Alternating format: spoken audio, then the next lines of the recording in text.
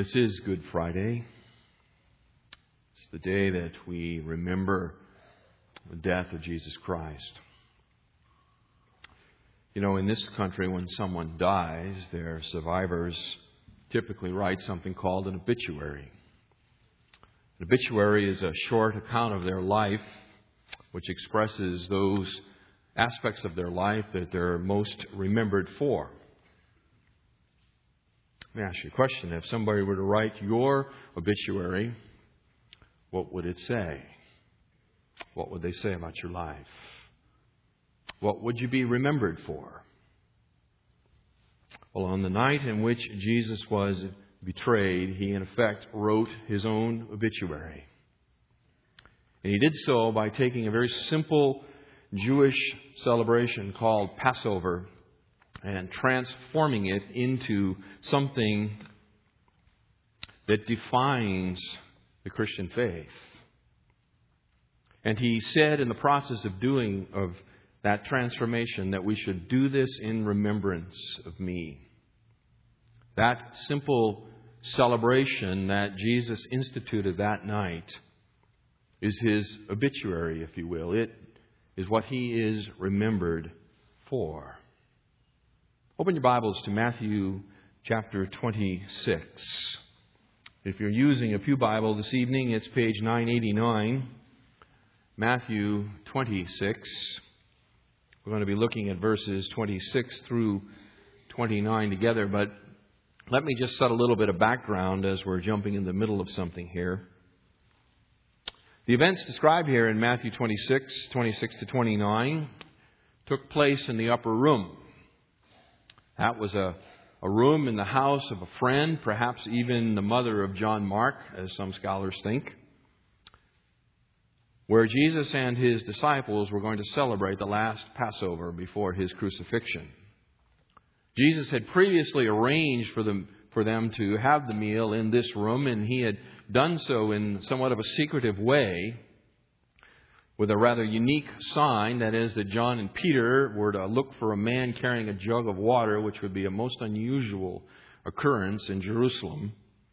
Look for that sign, look for that man, follow him, and he will show you the place where we are to take the meal together. And the reason Jesus did this is because the text tells us that Judas had already made his devilish bargain with the authorities, and he was looking for an opportunity to betray Jesus.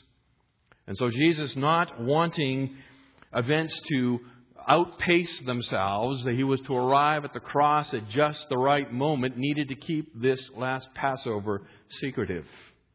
And so he did, and arranged it in such a way that none of the disciples knew where they were going to meet until they got there. Thus, Judas was unable to betray him early. Now, the celebration of Passover itself is the oldest of Jewish celebrations. It actually predates the Mosaic Law. And by the 1st century A.D., the typical Passover Seder, or order of service, went something like the following. The celebrants would gather in a room, and they would recline on their left elbow on a cushion surrounding a horseshoe-shaped table that was low to the ground and open at one end. Reclining on their left elbow, they would eat with their right hand. This table was called the triclinium, and it was very common in the Roman world at that time.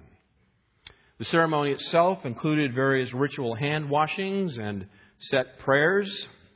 During the course of the meal, the celebrants would drink 4 cups of wine. It was a red wine mixed with warm water, 2-to-1. That is 2 parts water to 1 part wine. Besides the roasted paschal lamb, there would be various bitter herbs dipped in salt water, a sweet mixture of apples and nuts, and unleavened bread that had been baked into large, crisp, flat cakes. These would be the elements of this Passover meal. Bread throughout the Old Testament celebrating God's provision for his people. The ceremony would be presided over by the father of the home or the host if it wasn't conducted in an immediate family. Jesus himself occupies the role here for his small band. He is the host of the feast. The actual feast itself was interrupted twice by the singing of what are called the Hallel Psalms. That is Psalm 113 through 118. So that is the background, the context of what is going on here in chapter 26, beginning in verse 26. Let me read the text for you. And while they were eating, Jesus took some bread.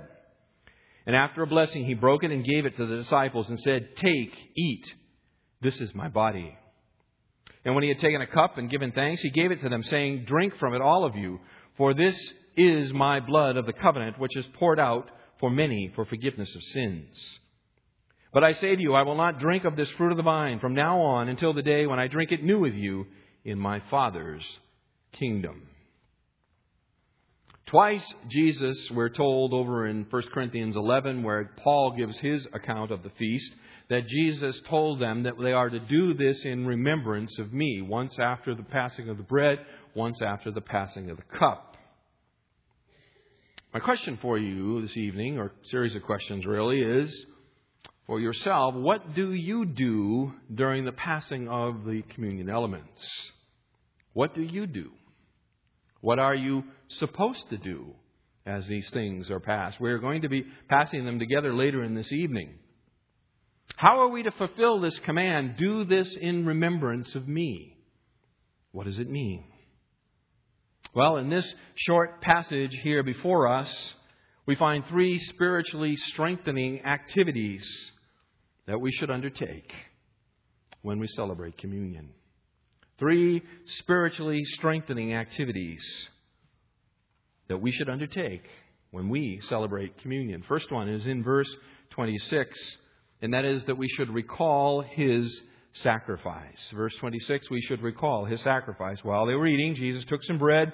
After blessing, He broke it and gave it to them and said, "Take, eat, this is my body." Now, just a couple of things. The breaking of the bread was just a cultural thing, and it was a mechanical thing as well. It was a means to distribute it among those in attendance at the feast.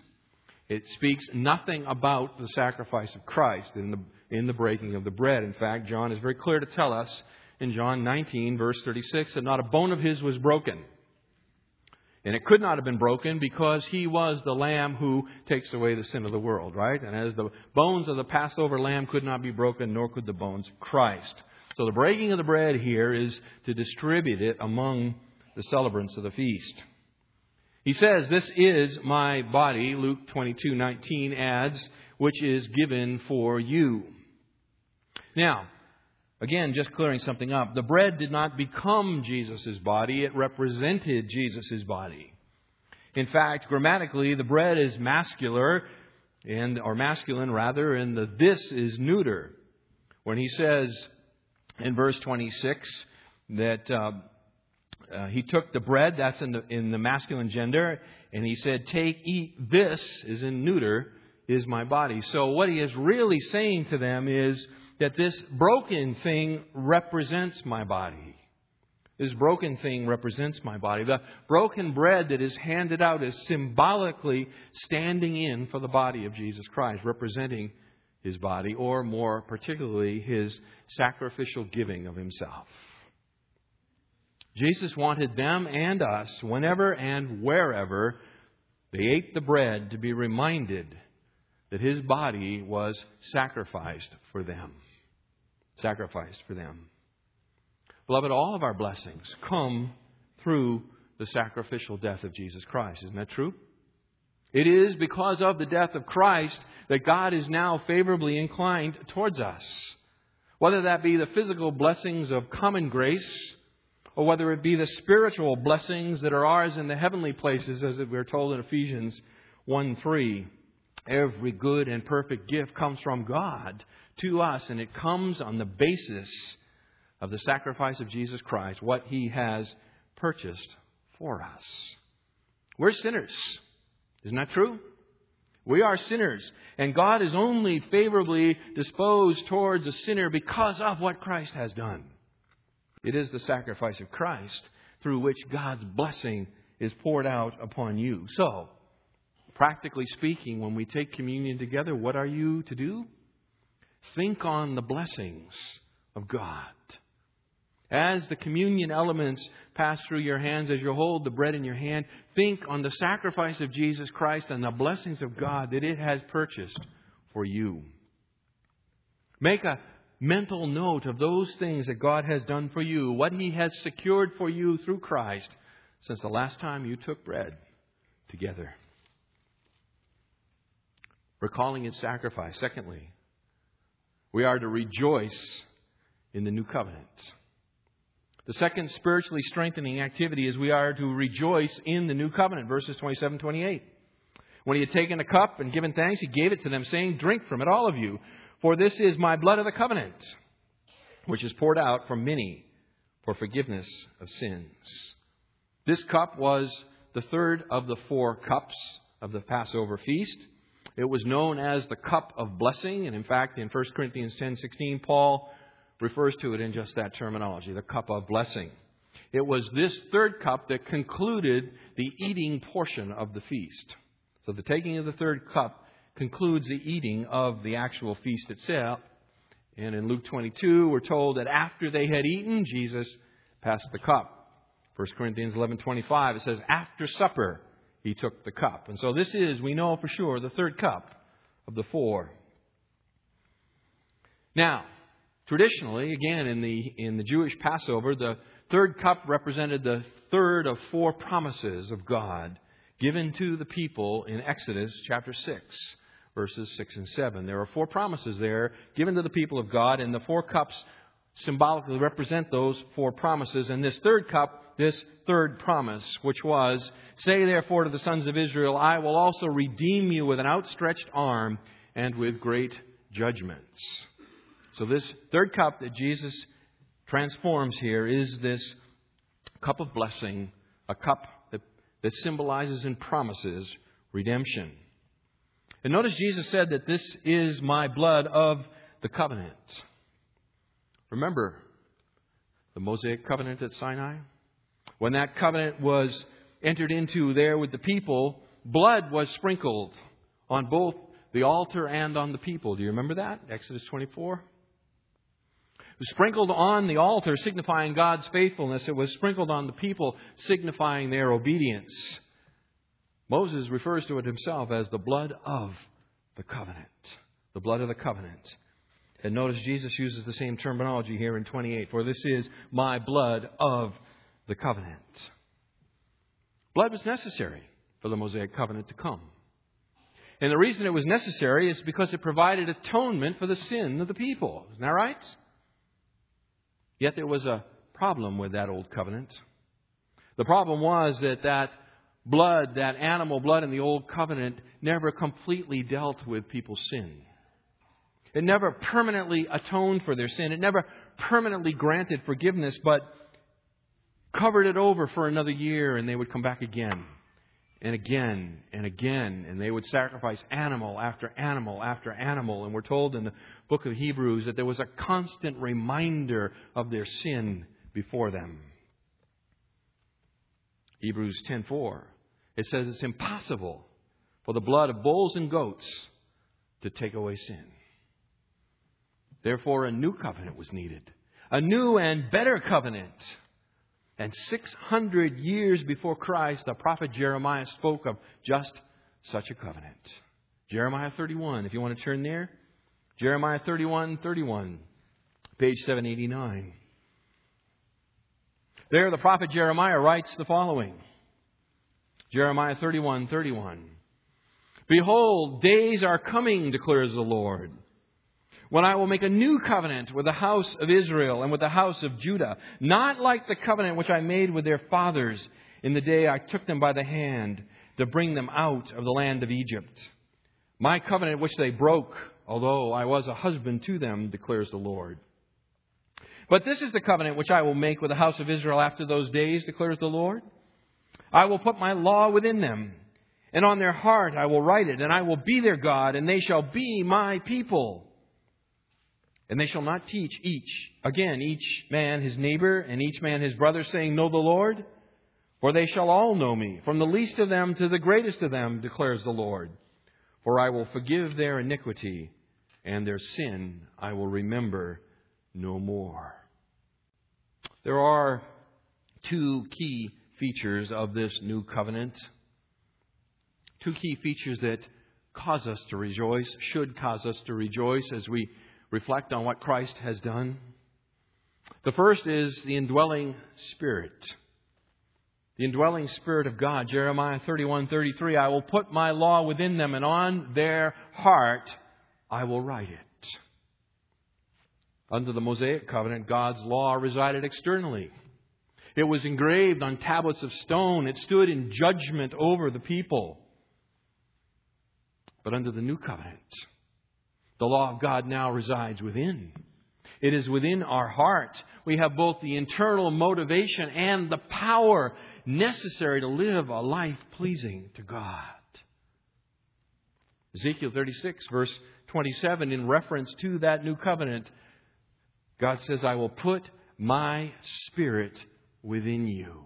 My Spirit within you. Beloved, under the new covenant, the law of God is no longer external. It is within. Through the indwelling Spirit of God, the Holy Spirit, God Himself dwelling within our hearts. Secondly, the new covenant brings full forgiveness. It brings full forgiveness. Jeremiah 31:34, for I will forgive their iniquity, and their sin I will remember no more. Remember, under that Mosaic covenant, there was the continual reminder of sin. Day after day, another animal slaughtered, his blood sprinkled on the altar. All of the blood and guts going on and on and on. A continual reminder of sin. Every time they slaughtered an animal, there was another animal right behind it that needed to be slaughtered. But now, under the new covenant, one sacrifice takes away the sin of the people for all time, right? Isaiah 53:11, the suffering servant of God will justify the many as He will bear their iniquities. This is something to rejoice in, that Jesus Christ has given the one and final sacrifice that is fully sufficient to atone for the sin of His people for all time. Full forgiveness. Full forgiveness in the indwelling Spirit of God. Well, that night in the upper room, Jesus told His disciples He was inaugurating this long-awaited covenant. Luke 22, verse 20, He says it Himself. This is the new covenant in my blood. No mistake here. Jesus says that He is bringing in for the people the new covenant of God. Well, since this new covenant promises forgiveness of sin, it also requires shedding of blood. For without the shedding of blood, there is no forgiveness of sin. So this new covenant could not come without blood itself. The Mosaic covenant came with blood. The new covenant must come with blood too. What a sobering reality. That the blood that brought in this covenant was the blood of the Son of God. He Himself brought it. When you take that cup and you drink, rejoice. Rejoice in the fact that the new covenant is no longer future. It is here. It is now. And you, through Christ, are participating fully in it. Forgiveness. Full forgiveness. Now and for eternity. Recall His sacrifice. Rejoice in the new covenant. Third, spiritually strengthening activity. Reflect upon the coming kingdom. Reflect upon the coming kingdom. Verse 29, do you see it? But I say to you, I will not drink of this fruit of the vine from now on until the day when I drink it new with you in my Father's kingdom. It's an amazing statement. The context here is His impending death. He is about to die. And He is about to die in the most unbelievably agonizing way. And I'm not talking about crucifixion. I'm talking about being the sin bearer of the people of God for all time. Yet in the midst of this agony, He offers them a ray of hope. A ray of hope. And he does it through a most solemn future promise. Look at it again, verse 29. But I say to you. But I say to you. Mark says, truly I say to you. Perhaps Jesus said, but I say to you, I mean truly I say to you. Pay attention. There is a promise coming. A promise of a future reunion. There's going to be a future reunion. Jesus says that He's going to be reunited with them. And when He is reunited with them, they will drink wine. That's what fruit of the vine means. They are going to drink wine together in His Father's kingdom. In His Father's kingdom. But the amazing thing is it's not just regular old wine drunk in a regular old way. Look again, verse 29. But I say to you, I will not drink of this fruit of the vine from now on until that day when I drink it new with you in my Father's kingdom. Kainos in the Greek. It means new in quality. Something unused, something unknown, something unheard of. What he is saying is that there is something that you have no experience with. Something beyond the realm of the imagination of the human mind. We're going to drink wine together. And we're going to do it in a celebration that you cannot even conceive of. When this reunion occurs, it is going to be unlike anything they have ever experienced. And I might add, it'll be unlike anything you have ever experienced either. The kingdom of God is coming. The kingdom of God is coming because the King is returning. Is that right? And when He returns, He will bring His kingdom in. And for those who do not know Jesus Christ in a saving way, it will be a time of disaster and destruction. But for those who do know Christ, it's a time of joy and celebration. The prophets speak everywhere of this coming millennial kingdom. And they speak of the great celebration, the great banquet, the great feast that will occur when Messiah comes in His kingdom. Isaiah 25, verse 6. On this mountain, the Lord Almighty will prepare a feast of rich food for all peoples, a banquet of aged wine, the best of meats and the finest of wines. Luke 13, verse 29. People will come from east and west, from north and south, and will recline at the table in the kingdom of God. Luke 22, verses 28 to 30. Jesus says to His disciples, you are those who have stood by me in my trials. And just as my Father has granted me a kingdom, I grant you that you may eat and drink at my table in my kingdom. And you will sit on thrones, judging the 12 tribes of Israel. Beloved, there is a kingdom coming. And with that kingdom, there is a celebration. And at that celebration, the believers will be gathered from the north, the south, the east, and the west, and they will come together in Messiah's kingdom, and we will sit down at a banquet together. You can depend on it. Christ promised it here. There is a future joy that awaits us. A future joy.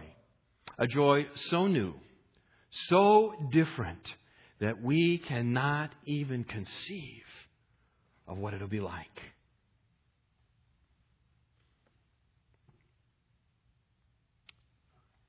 In light of this kind of glorious promise, how then are we to live?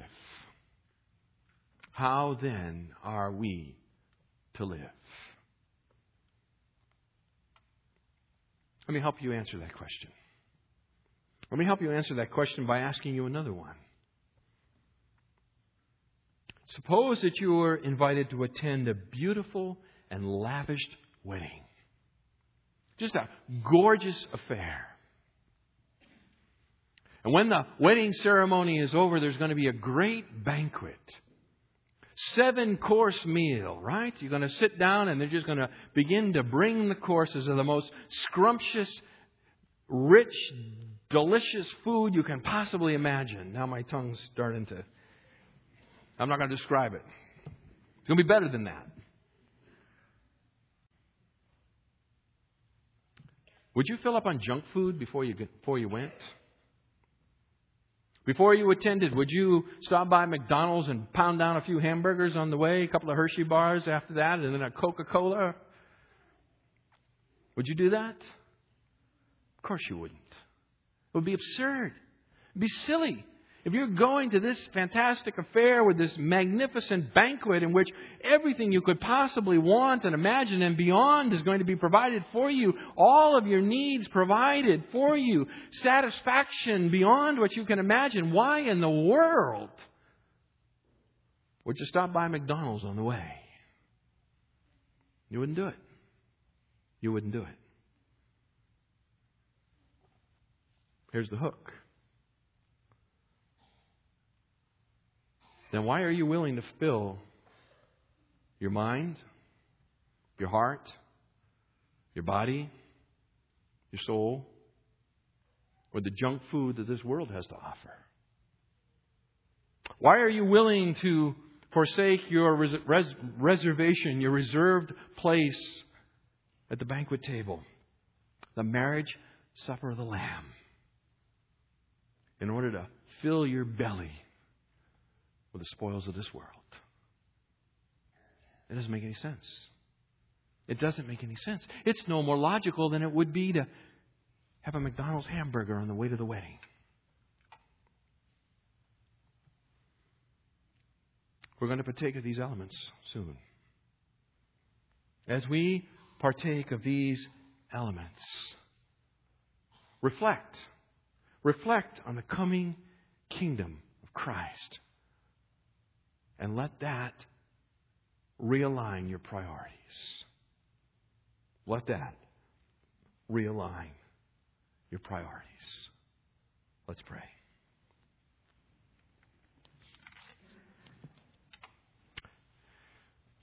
Father God, I thank you that the invitations have been issued, that the banquet is being prepared,